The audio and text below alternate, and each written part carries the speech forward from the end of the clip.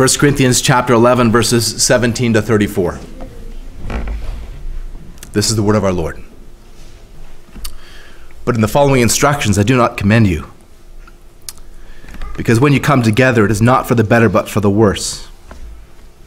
For in the first place, when you come together as a church, I hear that there are divisions among you, and I believe it in part, for there must be factions among you, in order that those among you who are genuine may be recognized. When you come together, it is not the Lord's Supper that you eat. For in eating, one goes ahead with his own meal. One goes hungry, another gets drunk. What? Do you not have houses to eat food and drink in? Or do you despise the church of God and humiliate those who have nothing? What shall I say to you? Shall I commend you in this? No, I will not. For I received from the Lord what I also delivered to you, that the Lord Jesus, on the night when he was betrayed, took bread. And when he had given thanks, he broke it and said, "This is my body, which is for you. Do this in remembrance of me." In the same way also he took the cup after supper, saying, "This cup is the new covenant in my blood. Do this as often as you drink it in remembrance of me. For as often as you eat this bread and drink this cup, you proclaim the Lord's death until he comes. Whoever therefore eats this bread or drinks the cup of the Lord in an unworthy manner will be guilty of profaning the body and blood of the Lord. Let a person examine himself then, and so eat of the bread and drink of the cup. For anyone who eats and drinks without discerning the body eats and drinks judgment on himself. This is why many of you are weak and ill, and some have died. But if we judged ourselves truly, we would not be judged. But when we are judged by the Lord, we are disciplined, so that we may not be condemned along with the world. So then, my brothers, when you come together to eat, wait for one another. If anyone is hungry, let him eat at home, so that when you come together, it will not be for judgment. About the other things, I will give directions when I come. This is the word of our Lord. Would you please be seated?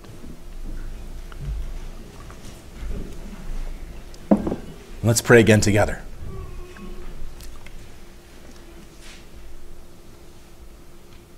Holy and triune God,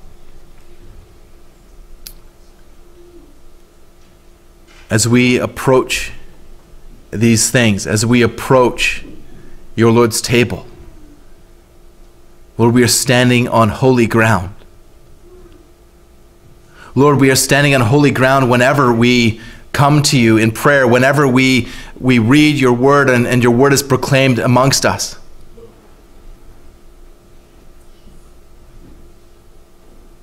But Lord, the high point of what we do when we come together is receive the Lord's Supper together, when we celebrate the life, death, and resurrection of our Lord Jesus Christ together.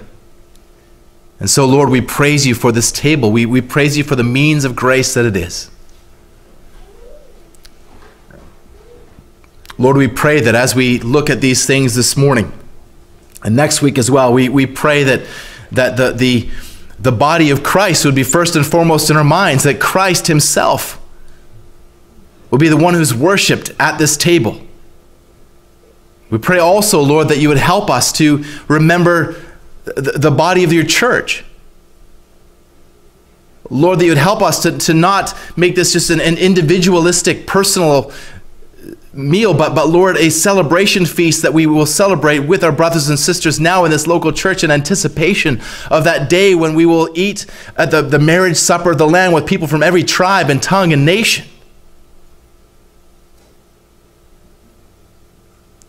Lord, as we consider these things, we realize, Lord, that no amount of preparation, that no amount of examination could ever make us worthy of receiving your body and your blood. Yet, Lord, nonetheless, you bid us to prepare. You bid us to examine ourselves. Help us, I pray. Help no one here in our midst to eat and drink judgment on themselves because of celebrating it in an unworthy manner. Lord, I pray that as your word here is proclaimed, as I really an unworthy servant attempts to communicate these things, I'm desperate for the work of your Holy Spirit in my heart and the hearts of your people gathered here this morning. Lord, I pray that there might even be some in our midst who are not yet believers, that they would themselves would turn to Christ in repentance and in faith. Help us all to look to Jesus. Again, not just as individuals, but as one body, as the bride of Christ in this local church. We pray this in the beautiful name of Jesus Christ, the only Savior. Amen.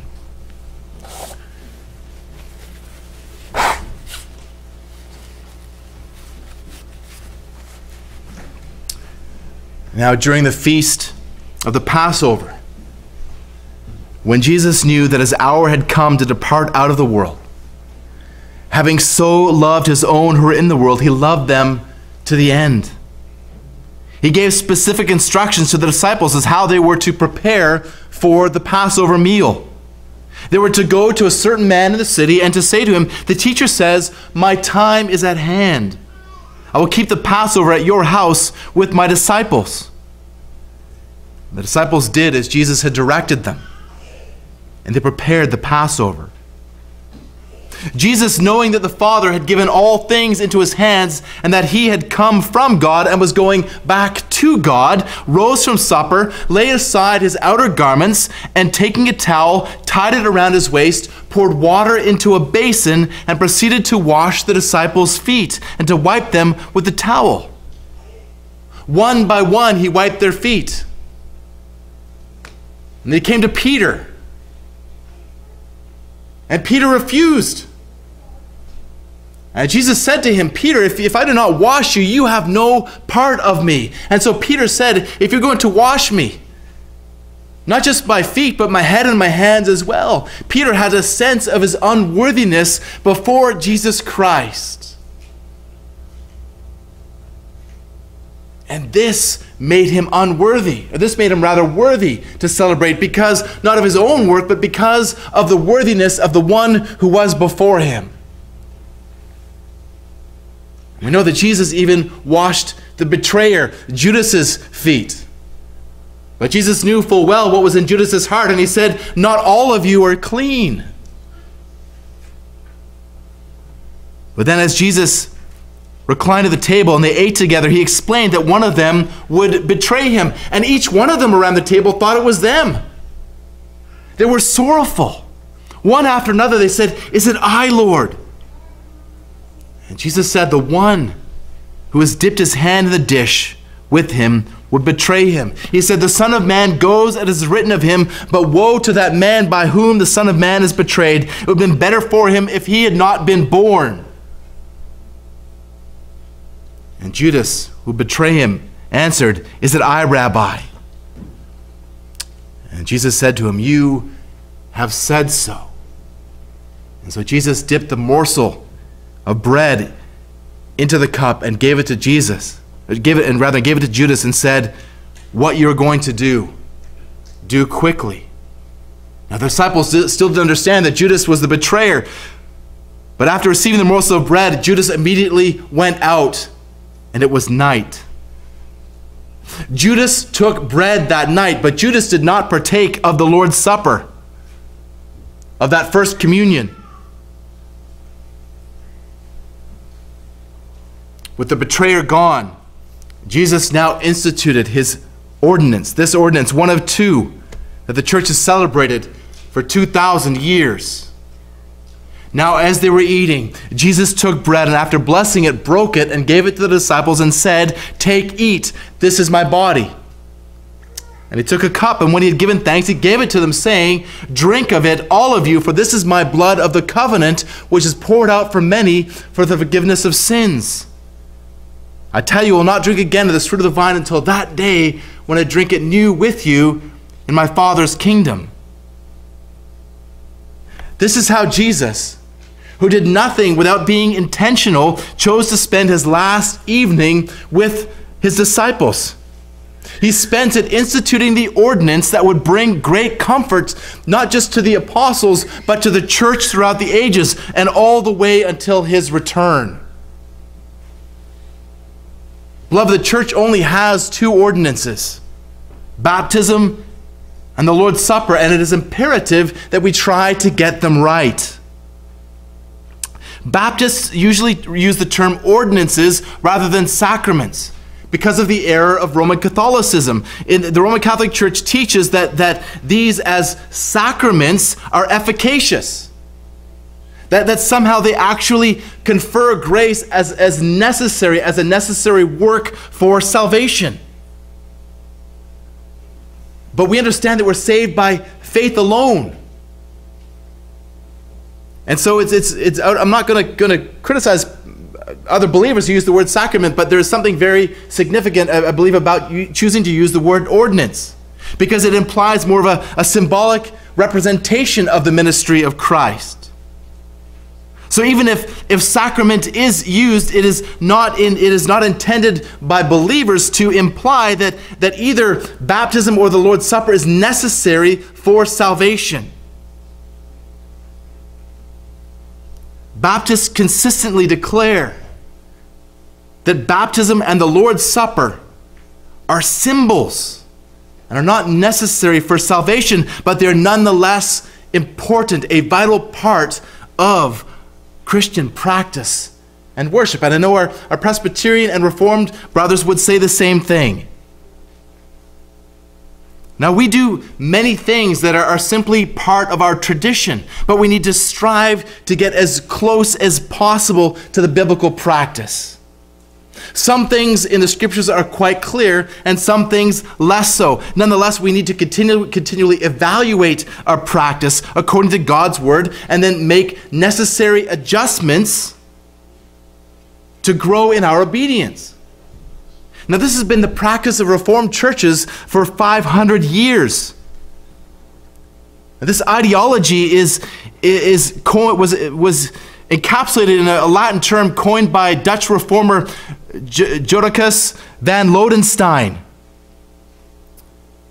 Ecclesia reformata semper reformanda secundum verbi Dei.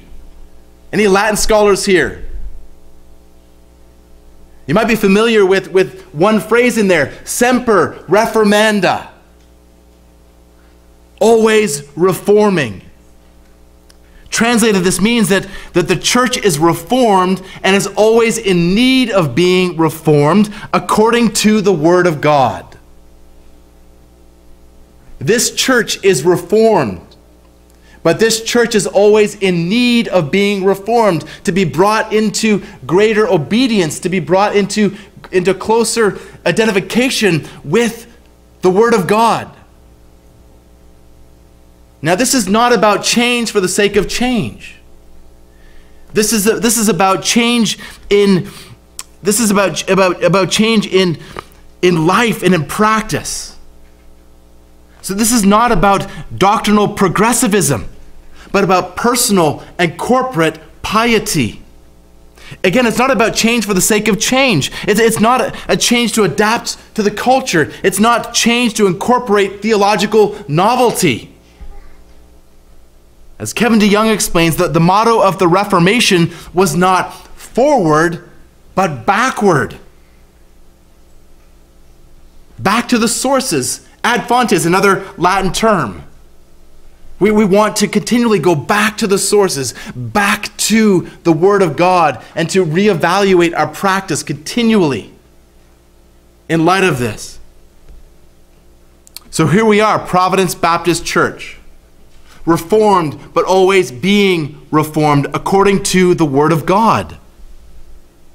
So this morning we're going to ask the question, well, what does the Word of God say about Holy Communion? How does the Word of God point to the need of reformation in our practice of the Lord's Supper?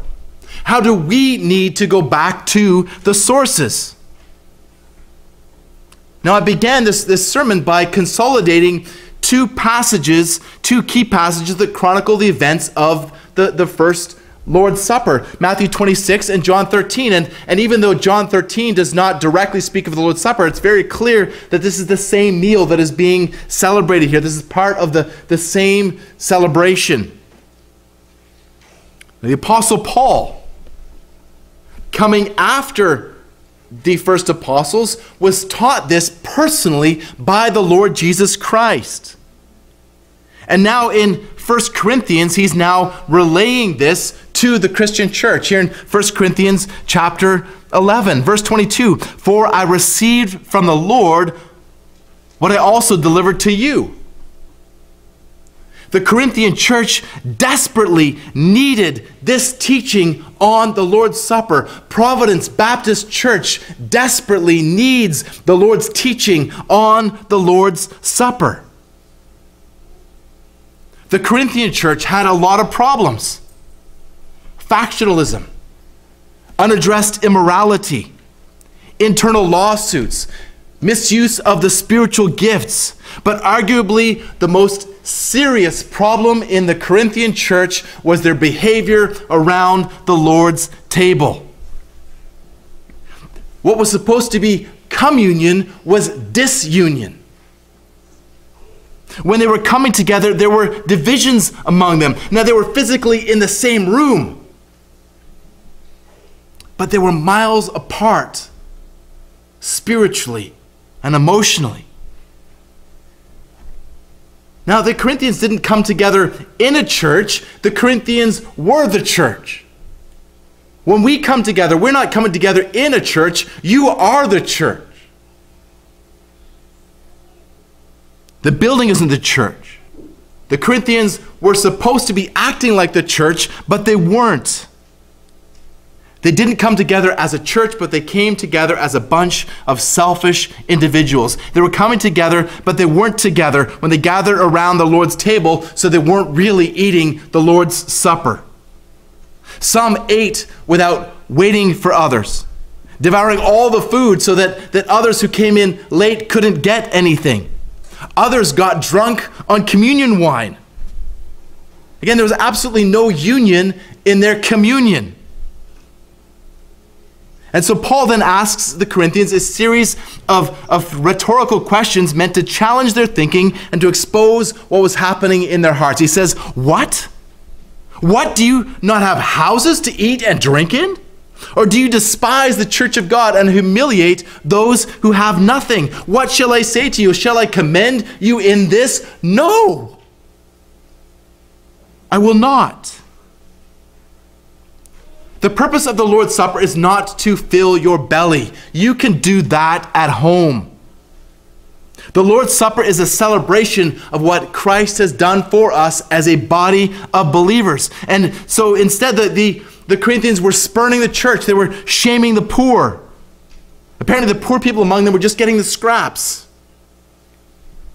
Paul had absolutely nothing positive to say about their behavior here. As Leon Morris points out, the wealthier members of the congregation clearly provided most of the food, and this could have been a marvelous expression of Christian love and unity, but instead it was degrading to the very opposite. Now, this failure was no small matter. It revealed their lack of love for each other and ultimately revealed their lack of love for God. And brothers and sisters, I am very thankful that we do not have the kinds of problems at Providence Baptist Church that were taking place in the Corinthian church. I trust that our practice requires more of a tweaking than a radical overhaul. But the two vital parts of communion that were lacking in the Corinthian church, I believe we actually have here in abundance. That we have love for Christ in this church. We have love for one another in this church. But this obviously doesn't mean we've arrived.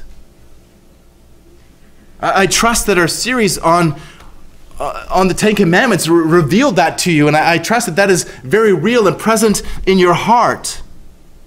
That you are convicted, and that the truth of that is continually in your minds of of the fact that we still need to semper reformanda. And that too.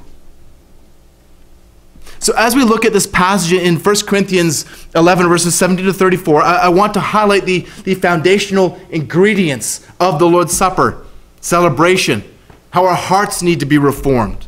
We're also going to see the rationale for reforming our practice to celebrate the Lord's Supper every Sunday. And we'll be looking at other ways that we're going to be looking at reforming our practice. And so my key points are drawn largely from this passage, but I'm going to deal with them in a different order. This week, I want to deal with preparation and examination. And then next week at commemoration, celebration, and anticipation. Now, I really regret that I can't get through all of this in one week. We'd be here until 1 o'clock. The Koreans would be joining us if I was to try to get through all of this. And I regret it because I really want to make sure that we don't stop with preparation and examination, because if that's where you stop, then I failed. Because like I said in my prayer, no amount of preparation, no amount of examination could ever make you worthy to receive these elements. No amount of preparation or anticipation could ever make you worthy to come before Christ. We are all desperately unworthy. And part of this preparation and examinations is to remind yourself of the fact that you're unworthy, so that you will come to the table with humility, so that you will come to the table with understanding your need, understanding that the gospel is not just something that you did back there that day when you were first saved. Understanding that the gospel is something that you need every day, that you need today every bit as much as you did on that first day. So then, let's look at the preparation for the Lord's Supper. In order to receive the Lord's Supper rightly, you must prepare yourself. Knowing that the Lord has prepared a feast for you, you would come by His grace with an appetite. Again, you're not worthy, but you still need to prepare. You don't just show up for this. What we're doing here is vitally important. And so you prepare yourself. Paul says in 1 Corinthians 11, verses 33 and 34, "So then, my brothers, when you come together to eat, wait for another. If anyone is hungry, let him eat at home, so that when you come together, it will not be for judgment. About the other things, I will give directions when I come." Now, I would love to hear Paul's other directions on this, but we trust in the sufficiency of Scripture. We have preserved for us here what we need to know. So one part of what Paul is speaking here is directions here to wait for one another, to consider one another, and if you're hungry, eat at home. But the appetite that you need to approach the Lord's table with is not primarily physical. It is spiritual. You need to come with a spiritual appetite. Now that would obviously include avoiding gluttony at the table. This is part of our Lord's Supper celebration. It's to remember fully what is happening here. But this is one of the reasons why we believe that our fellowship meal that we have in the gymnasium after this is part of our fellowship meal. The meal here is not just a little morsel of bread and a little cup. It's part of a larger feast. These emblems are there they're a vital part of that feast, the main part of that feast. But again, this preparation means the intentional consideration of your weaknesses and of the needs of others. And part of that would then mean avoiding rushing to the dessert table to stack up all the best desserts without considering your brothers and sisters. That's part of what is involved in that larger fellowship meal. Parents, it means teaching your children from a young age to having a loving attitude towards others when it comes to food. You have to come prepared with a spiritual appetite. You must carefully consider how momentous this celebration is, how much of a blessing and a privilege it is. You must take intentional steps to come to the table prepared. I use the illustration for the children of a birthday party. But if you were invited to Buckingham Palace to share a meal with Queen Elizabeth, you wouldn't just show up without any forethought. You would prepare your clothes carefully the evening before. If you were to bring dessert for the Queen, you'd prepare something special beforehand so that it was all ready to go, so you wouldn't need to rush around the next morning. You'd make sure that you went to bed at a decent time so that you had enough sleep. You'd make sure you got up early to get ready. You would examine yourself carefully in the mirror to make sure that your clothes are neat. Men, you would shave or neatly trim your beard. Women, you would make sure your hair was arranged. You'd make sure you left early in order to make it there on time. Now, if you would do that for a meal with the Queen,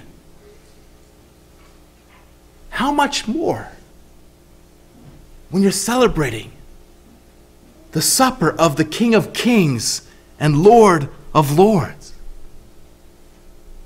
During my sermon on the fourth commandment, Remember the Sabbath, I spoke to you about preparing for the Lord's Day the evening before. When you call to mind the fact that you are going to be celebrating the Lord's Supper on the Lord's Day, your inspiration for preparation grows. And so if you're going to prepare yourself rightly to receive the Lord's Supper on the Lord's Day, your preparation needs to start the evening before. Your watch and the clocks in your homes turn over to the next day at midnight. But in the Bible, the evening and the morning were the first day. The next day is at sunset. Now, I'm not advocating here reprogramming your clock or changing the calendar, but I am advocating reordering your priorities. You need to start your preparations for the Lord's Day celebration of the Lord's Supper the evening before. You need to look in the mirror. Not just to prepare externally, your outside, but your inside. You need to prepare not primarily your clothing, but your heart. Your heart. And part of this process is certainly examination, but I want to focus here first on what takes place prior to coming together as a church on the Lord's Day. When you understand that you're going to be coming together to the Lord's table, you would come with a heart that is eager to honor the Lord. You would come with a heart full of love for Christ and love for your brothers and sisters. You would come with a humble heart, knowing that in and of yourself you don't deserve to be there. You would come with a faith-filled heart, single-mindedly focused on Christ and all that He has accomplished for you in His life and His death and His resurrection. You would come with a repentant heart, a heart that is turned away from sin and turned towards Christ. You would come with a praying heart, knowing full well that you can't conjure any of these things up in your heart yourself, but you are dependent completely on the work of the Holy Spirit in your heart. You'll also want to help your family to prepare, especially through prayer, but in practical ways as well, reminding them of what's coming tomorrow, reminding them of how important and how special it is. You'll pray not just for your own heart, but for their hearts too, for your spouse and for your children and for your church family, especially for those who have needs that you're aware of. And if you're not aware of the needs of others, well, that should be a signal to you that you need to be more involved in the life of the body. Pray for the children and for any other unbelievers who might be unattending. Pray for me as I preach the word. Pray for those who sing and pray and for the offering. Pray that it would all be part of a preparation of the heart for what's coming. Now, beloved, don't you want that kind of anticipation? That kind of celebration every week? Why would you only want to do it once a month? Now, some might say that to do it weekly will make it less special. Now, at first, that sounds plausible. But just think about this. Do you take that approach to the other means of grace? Would you say that it's ever, well, you just pray too much? Or you just read the Bible too much? Is it ever too often to receive the Lord's Supper? Now, I'm not saying this to be critical of other churches. It's each church needs to determine how they want to proceed with this, but we believe our best practice is to do this when we come together on the Lord's Day. We believe that's the pattern that was there in the early church, and I'll get more into this next week. It was the pattern that has really taken place for much of church history. But when we understand that the celebration of the Lord's Supper is central to what we do when the church comes together on the Lord's Day, it doesn't become less special. It becomes more special. And you're going to want to do everything that you can to prepare. So that's preparation. Now let's look at examination. Let's begin to focus on the type of examination that Paul speaks of specifically in 1 Corinthians 11:27-32.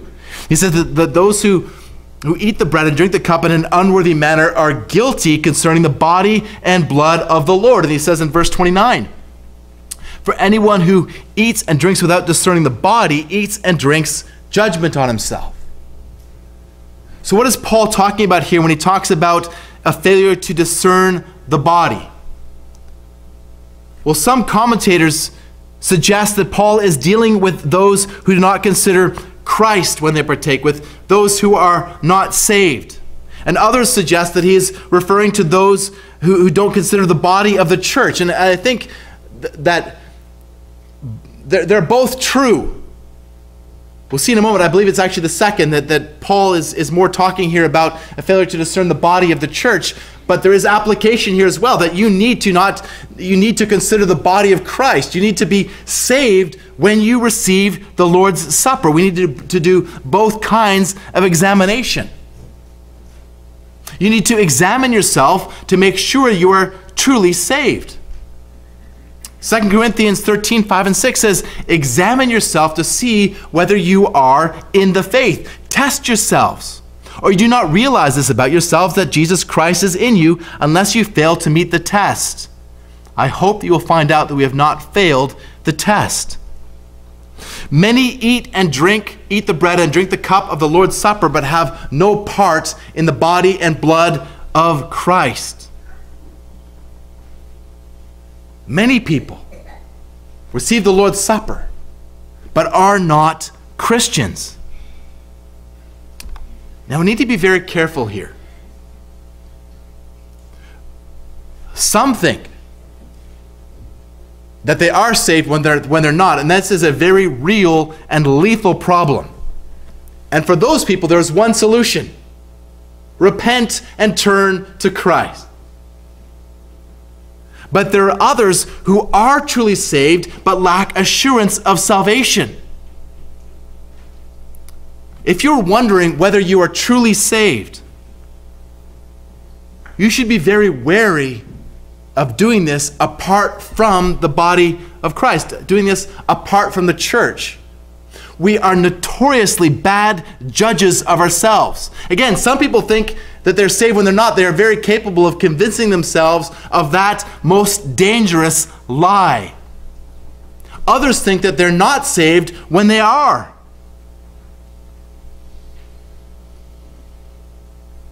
Don't try to figure this out on your own. The local church can help you. Now, we don't give you assurance. That is not our job. It's the Holy Spirit who gives assurance. But we can help you by asking you biblical questions to help you come to an accurate understanding of the reality of your salvation. I just quickly want to touch on several possible reasons that people lack assurance. Here's some of the most common. One, well, you aren't saved. I've already addressed that one. Two, you are saved but have bad doctrine or bad understanding of the promises of God, or a bad understanding thinking that you can lose your salvation. Three, you are saved but are walking in willful sin that has caused the Holy Spirit to withdraw assurance of salvation. That's very common. Four, you are saved, but the Lord wants to do a deeper work in your heart, causing you to press more deeply into Him. And five, you are saved, but have been neglecting the means of grace, such as the Word, prayer, fellowship, baptism, and the Lord's table. Now, there are others, but those are five of the most common reasons why people lack assurance of salvation. But I want us to focus here on the fifth one. The ordinances of the church. Baptism and the Lord's table are ways to help give you assurance of salvation. Just quickly with baptism, Peter says in 1 Peter 3:21 and 22, baptism which corresponds to this now saves you not as a removal of dirt from the body, but listen, as an appeal to God for a good conscience through the resurrection of Jesus Christ, who has gone into heaven and is at the right hand of God, with angels, authorities, and powers having been subjected to him. Now, Peter here is not saying that you're actually saved by baptism. He's saying that it is a means of grace. That you can actually, remember, I was baptized. I have publicly declared my union with Christ in his life and his death and his resurrection. Romans 6, 3-5. Well, the Lord's Supper is very similar. Christian, do you doubt your salvation? The Lord's Supper is a means of grace for you to help provide you with assurance of salvation. Maybe you've sinned presumptuously. So did David. So did Peter. Repent and receive. Maybe you feel so weak in your soul that you're afraid to come to the table. The table is for the weak. Medicine isn't for those who are healthy, but for those who are sick. And we all struggle with some spiritual illness, whether we realize it or not. Maybe your heart feels cold and empty. Well, the table is a place for your heart to be warmed and filled. Can you see how helpful it is to do this practice, to come to the Lord's table every Lord's Day? Why would you want to wait until the first Sunday of the month if you're struggling with those things? So yes, we need to examine ourselves to make sure that we are truly part of Christ. We need to make sure that we are conscious of the body and blood of Christ. We're focusing on him as the sole source and means of our salvation. But we also need to examine ourselves in our relationship to the body, to the body of believers, the brothers and sisters. And again, I believe that is Paul's primary point here. After all, that's the context, isn't it? The Corinthians were selfishly approaching the table. They were being gluttonous and drunkards at the Lord's table. And so Paul says that they weren't considering the body of the church. Well, another clue that this is what Paul is talking about is in the fact that Paul only here says, without discerning the body, that he doesn't, in this point in verse 29, doesn't directly mention the blood. If you remember back to 1 Corinthians chapter 10, verses 16 and 17, where Paul refers to the body of Christ as the church in the same way. He says, the cup of blessing that we bless, is it not a participation in the blood of Christ? The bread that we break, is it not a participation in the body of Christ? Therefore, there is one bread, we who are many, and one body, for we all partake of one bread. So we gather together as one body. And this should be reflected in the way that we treat one another. And not just in the way that we treat one another around the table, but in the way that we treat one another all the time.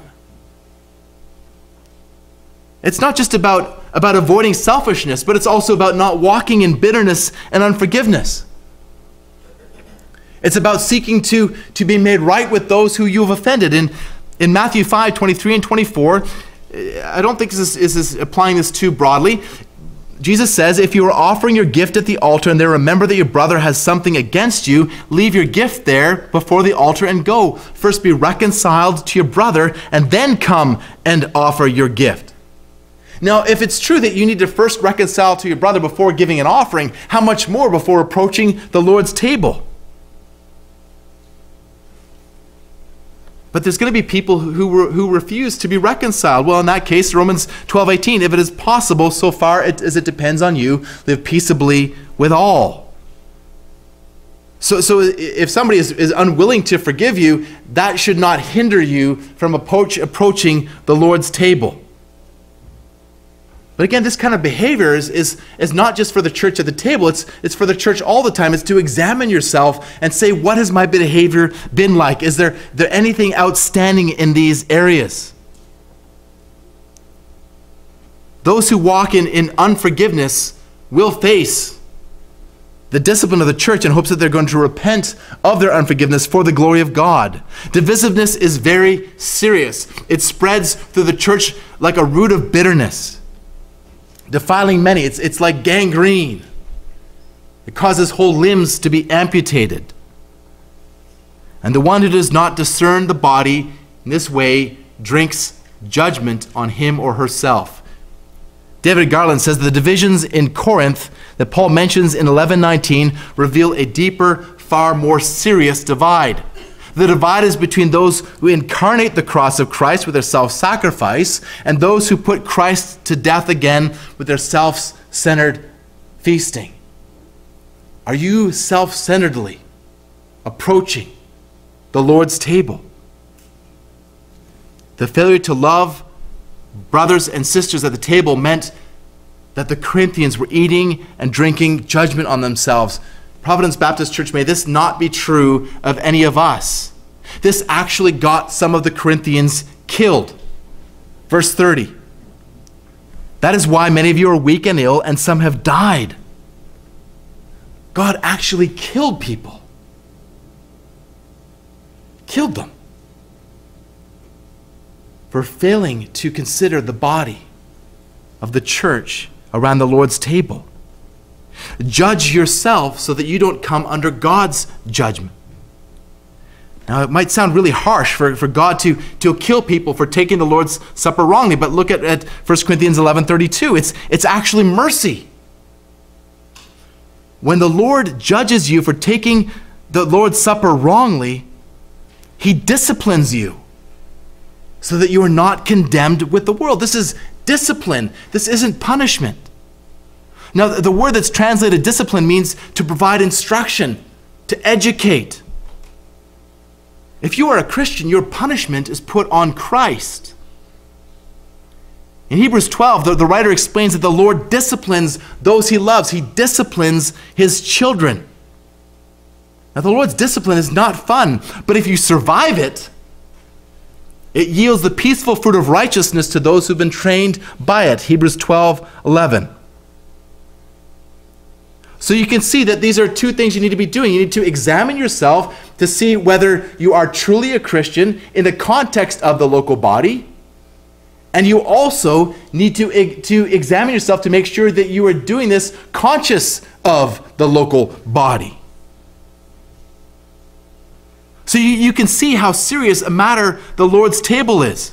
You can see how essential it is that you examine yourself before partaking.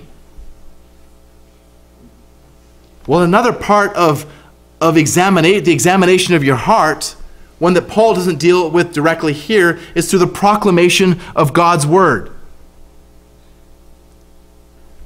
my duty as a pastor is to exegete the text, to rightly discern the meaning of the text. But I can't stop there. I also need to exegete the hearts of the people.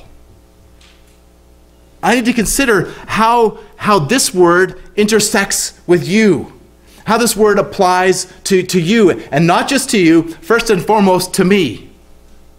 And chances are, if it's not every week, it is virtually every week that before I ever come to proclaim the word, I've been under heavy conviction over something in this text. And chances are, if I'm feeling it, if it applies to me in that way, I'm not the only one. But I need to think about the various needs in the body to think, okay, how does this passage apply to us? And then how can I communicate this so that we can all understand what God's word is saying to us? Confident that it is the Holy Spirit who will actually then bring the word to bear. I can do what I can to help you to understand. Again, I'm relying on the Holy Spirit for that too. But as far as really bringing it home, it's the Holy Spirit that does that. I'm confident that he does this. I'm very aware of many incidences where this has taken place. People come to me after services to talk to me about issues of sin that the Holy Spirit has brought to bear in their lives through the context of the proclaimed word. Now, I don't know all that's happening in the hearts of this body, but the Holy Spirit does. And I'm confident of his work. Even if I don't bring up something directly, I'm confident that he is able, as the word is proclaimed, to make that powerful in the hearts of his people. That the Holy Spirit is going to use the preached word to bring conviction. And you need to be an active participant in this, in actively examining your heart as the word is being proclaimed, exegeting your own heart, not the heart of the person sitting next to you or across the aisle. Because to the extent that you're thinking about somebody else under this, you're not thinking about yourself. And we all need to think about how the word comes to bear in our own lives. So then, with the guidance of the Holy Spirit, examine your own heart. And then, with your heart laid bare, apply the healing balm of the Lord's Supper. That this is the crescendo of our Lord's Day service. When I preach the word, I'm seeking to prepare the way through the power of the Holy Spirit for this. This is the primary thing that we do as the church gathers together. And I trust that by God's grace, and even now, the Holy Spirit is working in your heart, maybe bringing areas of conviction. I trust that he's exposing things in your heart so that you can come to him repentant. Come to him realizing, yes, your unworthiness, but realizing Christ's worthiness. Anticipation of the Lord's Supper arises with the proclamation of the word. Awareness of the need of the gospel arises with proclamation of the word. And then we come to the table together. Thomas Watson declares the word of God is a looking glass, a mirror to show us our spots. And the blood of Christ is a fountain to wash them away. Zechariah 13:1. Now, of course, in Christ is proclaimed in the word as well. And Watson says this. He says the word is a trumpet to proclaim Christ. He says the sacrament is a mirror to represent him. He says the word brings us to Christ and the table builds us up in him. So then the supper is a visible sermon. Again, next week I'm going to focus on the commemoration, the celebration, and the anticipation that is involved in the Lord's Supper. But I can't finish without at least touching on these things here. Because again, no amount of preparation or examination will ever make you worthy to receive the things that this bread and this cup represent. You will never be worthy. It's only the worthiness of Christ. It's only the perfect life of Christ, who was completely devoted to his Father, who loved his God with all of his heart, his soul, his mind, and strength. With every moment throughout all of eternity. And in his incarnation, he continued to do that. He continued to love his neighbor as himself. You know as well as I do that not one of us has ever done this. We have never fulfilled any of God's commandments to any degree whatsoever. We are desperate for Christ.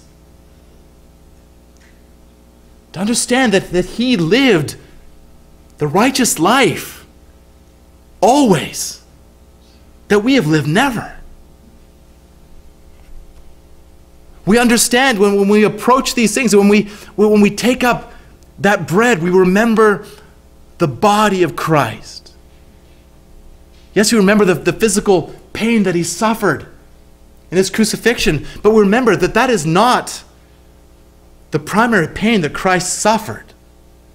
Remember that the ultimate pain that Christ suffered was that the Father poured out his wrath on his Son in our place.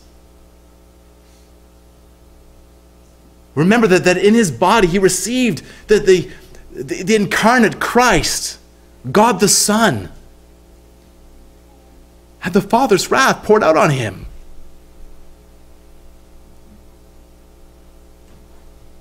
So this bread and this cup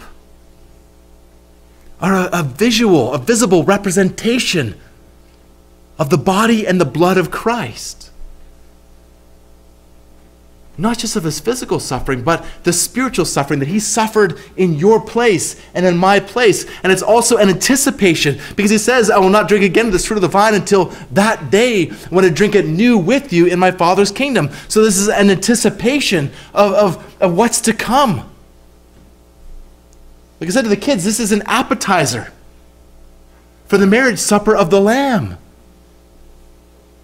And so when we receive the Lord's Supper, we're at the same time, we're looking backwards to what Christ has done. We're looking in the present to see what we are in Christ now, and we're looking ahead to the future, to that moment when we'll celebrate with him for all eternity. And that's something that I want to do as often as possible. That's something that I want to do when we come together as a people on the Lord's Day. I want to remember all of this. I want to raise our worship up. I want to help raise our eyes to Christ and the power of the Holy Spirit and the means of grace that he has given us. Yes, through the proclamation of his word, but I would argue that even more importantly, in the celebration of the Lord's Supper. So this is a very special Sunday. Every Sunday is a very, very special Sunday, but this is history in the life of Providence Baptist Church taking place here this morning. This is the first time, to my knowledge, in the history of this local church that the church has done this on any day besides the first day of the week. So you are here as something representing, yes, this is something that we are doing, but this is a small part. This is our small part in the place of the large history, of redemption history, of what Christ has done for his church, what he is doing for his church, and what he will do for his church. And so Joshua is going to come up here in a second, and we're going to celebrate this together. But again, this is not just, please don't just leave this at the place of morbid introspection. This is not a funeral. This is a celebration. This is a celebration of all that Christ has proclaimed, or all that Christ has accomplished for us. When Roman Catholics gather to take the Mass, they think that they're crucifying the Lord Jesus every time they take the Mass. When Christ said, "It is finished," He's accomplished everything that you need for your salvation. And these emblems are a reminder of that fact. So, brothers and sisters, I beseech you to come with repentant and faith-filled hearts to receive these emblems. But if you are here this morning as an unbeliever, as somebody who is not considering the body of Christ, whether it's the body of Christ in salvation, whether it's the body of Christ of one another's, if you have outstanding issues that you are unwilling to deal with between your brothers and sisters, then let that cup pass by. Do not eat and drink judgment on yourself, but rather repent.